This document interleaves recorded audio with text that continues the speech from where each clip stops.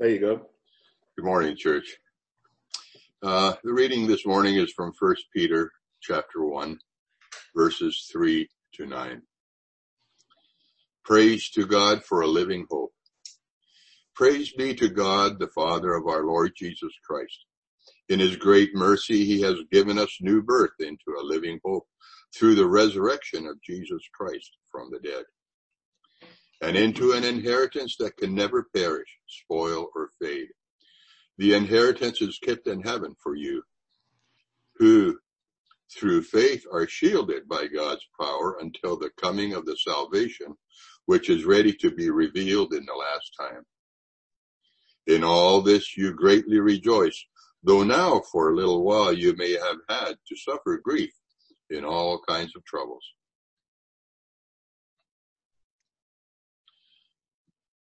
These have come so that the proven genuineness of your faith, of greater worth than gold, which perishes even though refined by fire, may result in praise, glory, and honor when Jesus Christ is revealed. Though you have not seen him, you love him, and even though you do not see him now, you believe in him and are filled with an inexpressible and glorious joy. For you are receiving the end result of your faith, the salvation of your souls. Amen. Thanks be to God. So, 1 Peter,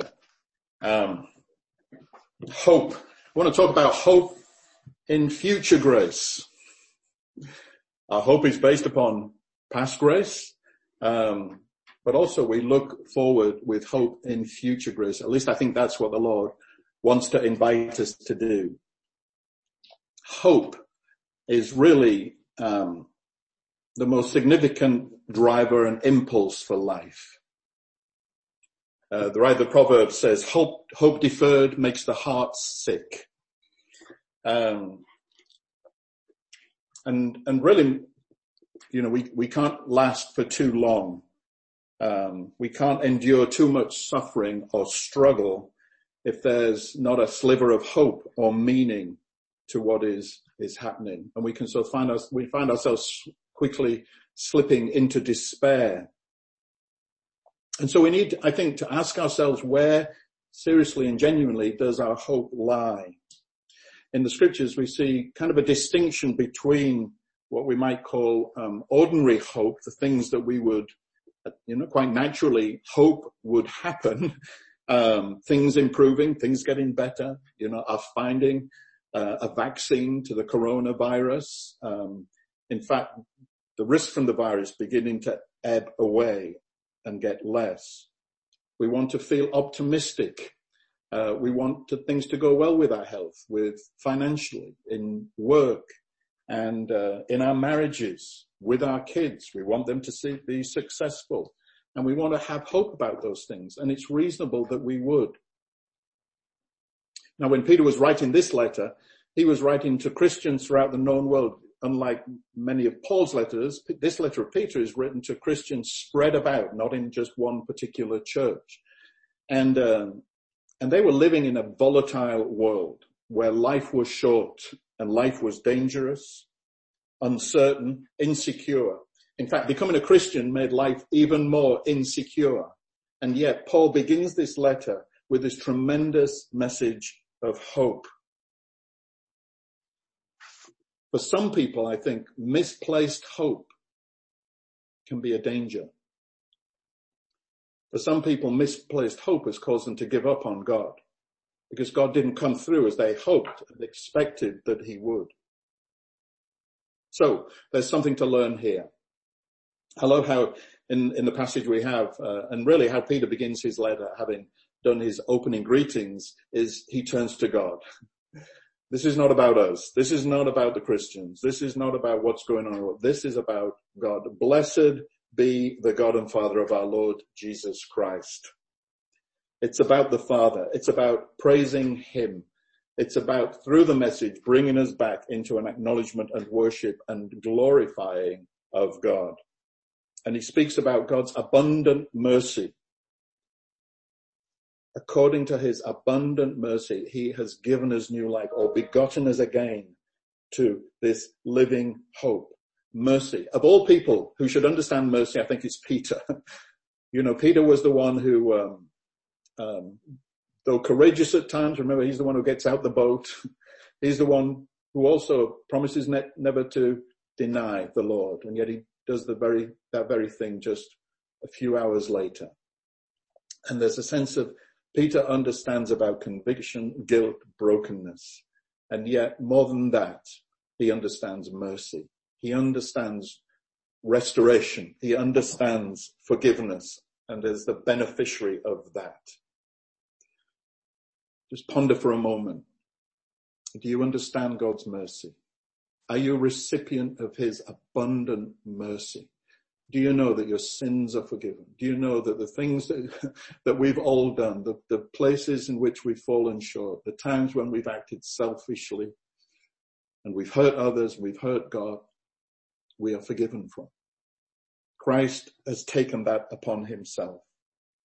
Not only has the stain of that been removed, but even greater than that, something has been put upon us, which is this righteousness, this right standing, this goodness, and this gift of life. Not just life at some time in the future, life now. We've been begotten again. We have been given new life, spiritual life, new birth, fresh start. This is what Jesus was trying to explain to Nicodemus, one of the religious leaders back in John's Gospel, early on in his ministry. And he was confused. He didn't understand it. Many today don't understand the nature of the spiritual birth. It means that we have not only been forgiven and cleansed, and in a way the old has gone, as Paul puts it, but something new has come. It's been given to us by the mercy of God and by the generosity of God. And it's a life in God, a life in the Spirit. And he's given us the down payment, the arrabon of the Spirit, which is becoming one with him. And we've received of the Spirit of God. And with him comes this assurance that we are not only forgiven, but we are children of God, sons and daughters of God. That's what the Father wants us to know. It's not just like, okay, the sin thing is dealt with, but you're welcomed back into the home, because that's where he always wanted us to live. And that gift of life is not based upon anything you've done to merit or deserve it. It's the sheer gift and mercy of God, because of what Christ did and because of what the Father did in resurrecting Jesus from the dead. It's through the resurrection. It's why this becomes the central tenet and focus of Peter's message and his whole life. It changes Peter, and it should change us as well. Because on the cross and through the resurrection, not only is our sin dealt with, but principalities and powers. In fact, Paul talks about how God made a public spectacle of them. Let's see if I can quickly find that. He says, having disarmed principalities and powers, he made a public spectacle of them, triumphing over them in it, in the cross and through the resurrection. And so the sting of death is removed, as Paul celebrates. In our morning prayer, we've been reading through 1 Corinthians 15. Death, where is your sting? Hades, where your victory? The sting of death is sin. The strength of sin is the law. But thanks be to God who gives us the victory through our Lord Jesus Christ. In him, through the new birth, we have not only forgiveness, but we have victory over the power of sin because of his righteousness and because of the indwelling Spirit. And therefore, just again, as the proverb says, there is surely a future hope for you, and your hope will not be cut off. This is our celebration. This is our reality. This is, I think, what the Spirit wants to, in a way, embed deeply within our understanding and within our soul. So what is this living hope? Or as some have called it, this mystical hope, because there is something mystical. It's not ordinary. It's extraordinary. 2 or 3 things. It's clearly not tied to our circumstances, but it's a hope that somehow lives in spite of those. almost without reference to those external circumstances and conditions. It's a hope that has something to do with presence, the presence of God, the love of God, an experience of our being met by him, of our being accepted by him, of our being held by him in communion with God. And there's something that's intimate and present with us. This is a part of our hope. And thirdly, it's a hope that bears fruit in our lives. It changes us. There's something that happens to us at the psychological level because of this hope. This is what Peter talks about. He talks about our rejoicing. Rejoice with joy inexpressible, full of glory. There is a sensation of strength that comes to us. We sang about that, of joy and satisfaction. There's this almost unbearable lightness of being. Again, not through our circumstances being met outwardly, but something that comes from within, through the Spirit in us. The writer Hebrews, in reflecting on our hope, says this: for the law never made anything perfect. The Lord was powerless to change us. All it did was convict us that we're lawbreakers, that we need mercy. But he's contrasting that with what has come. He says, but now we have confidence in a better hope through which we draw near to God. Did you get that? Now we have confidence in a better hope through which we draw near to God. This is our hope. In fact, this is the only promise that's given to us in the New Testament. That we would draw near to God. That we would enjoy intimacy with God. That he, as the psalmist said, would alone be our portion and our cup. And this is one of the keys, I think, to our rejoicing in and in a way enjoying in our lives this better hope. And Peter further defines it. He says it's something that it's an inheritance that can never perish, spoil, or fade. It's kept in heaven for you. That's interesting, isn't it? This word inheritance. Inheritance is an important word. It's an important biblical word, both in the Old and in the New Testament. Back in Joshua, as Joshua is taking possession of the land, and the land often is a physical symbolism of what the life, eternal, spiritual life God has given us today represents. He says this, but to the tribe of Levi, Moses had given no inheritance. Now the land was the inheritance, and each tribe was apportioned land in order to enjoy and to farm and to provide for themselves and to bring worship to God as well. But the tribe of Levi got no inheritance. The Lord, the God of Israel, is their inheritance, as he promised them. Now Peter will go on in chapter 2 to talk about our being a royal priesthood. Levi were the priestly clan. They were the ones that were dedicated to the worship of God. And that's our same destiny, not only in terms of this invitation to worship and to enter into the presence, but also for us to inherit God himself. That's why it's a royal priesthood. And Paul speaks of how the Spirit himself testifies with our spirit that we are children of God. Now, if we're children, then we are heirs of God and co-heirs with Christ, if indeed we share in his sufferings in order that we may also share in his glory. So there again, we get this idea of inheritance, co-heirs with Christ, of God himself, and it's tied to our sufferings.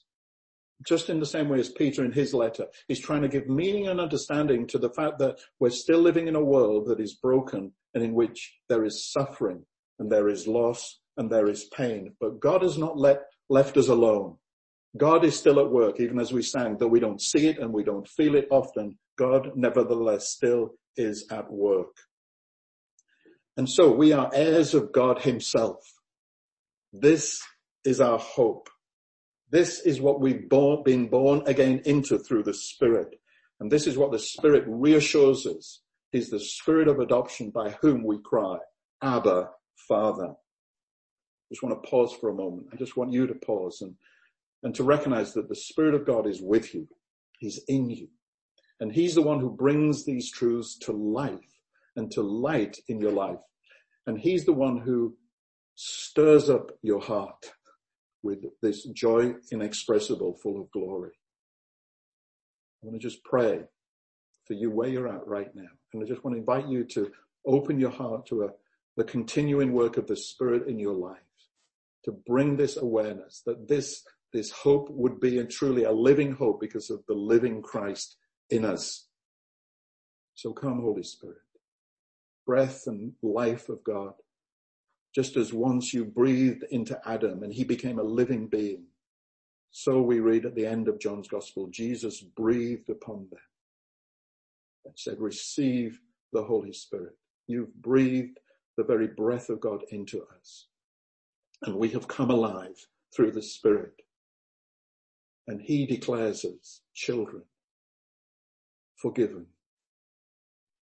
righteous, destined for glory, alive through Christ. And we shall never die, for our hope is eternal. Lord, bring that awareness to your people. Renew that hope in us. And may it bring about this sense of joy unspeakable, full of glory. Amen. Now this Spirit, this living hope in us is what keeps us and what shields us through his power. Paul wrote to Timothy, didn't receive a spirit of timidity, of fear, but one of power and of love and of a sound mind. You see, again, it's God infects and affects every aspect of our personality and our personhood, not just this spiritual life, but our minds, our wills, our emotions. But it's through faith. It's faith in the continuing work of God and faith in the future work of God, which is why it's also future grace. And somehow these trials, which Peter references and Paul too, the struggles that come upon us, the suffering that some endure, the grief that we face, these are a part of the Spirit's work in us. These are a part of the journey. This is about God working something deeper into us than we would have had otherwise. It's why John cannot get away from the fact that the sufferings of Christ, the place of crucifixion, of dereliction, is the place of greatest glory. Because it's at the place of utmost weakness, as Paul would say, that the power of God is perfected and he gets the glory. And remember, that's where we're going. This is not about us. This is about the praise and glory of God. Now, God may bring blessings into our lives. Of course he does. He blesses us with friends, children, spouses at times, healing at times, provision at times. But there's no guarantee of these things. That's one of the dangers of the Word of Faith movement, that they took that too far and brought about unreal expectation. That's not in the Scriptures. But what is in the Scriptures is that through this new and better way, we can draw near to God. That is the only guarantee, to communion with him, to connection to God, his comfort as we endure struggle, grief, and loss. As Peter says, if you continue in your faith, holding on, trusting in, established and firm, and do not move from the hope held out in the gospel.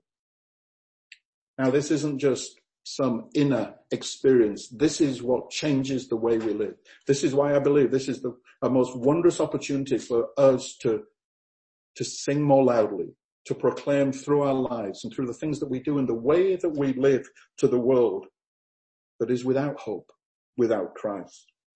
And so there's implications to how we live and serve God. And as we continue through the letter, we will read about some of those. Let me conclude with these words of Peter. Though you have not seen him.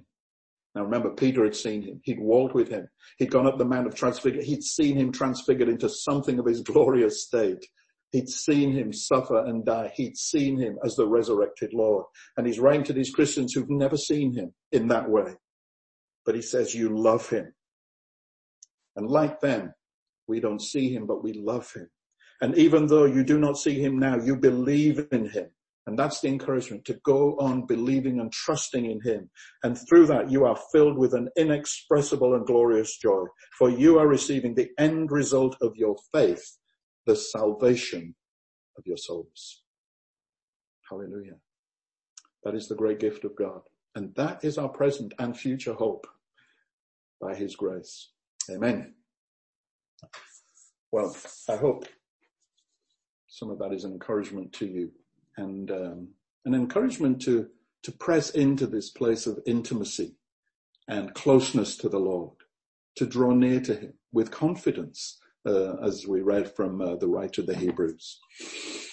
But I just want to pause there, as we normally do, before we transition, and just if there's anything anyone would like to share or to comment or to testify about, please take the opportunity.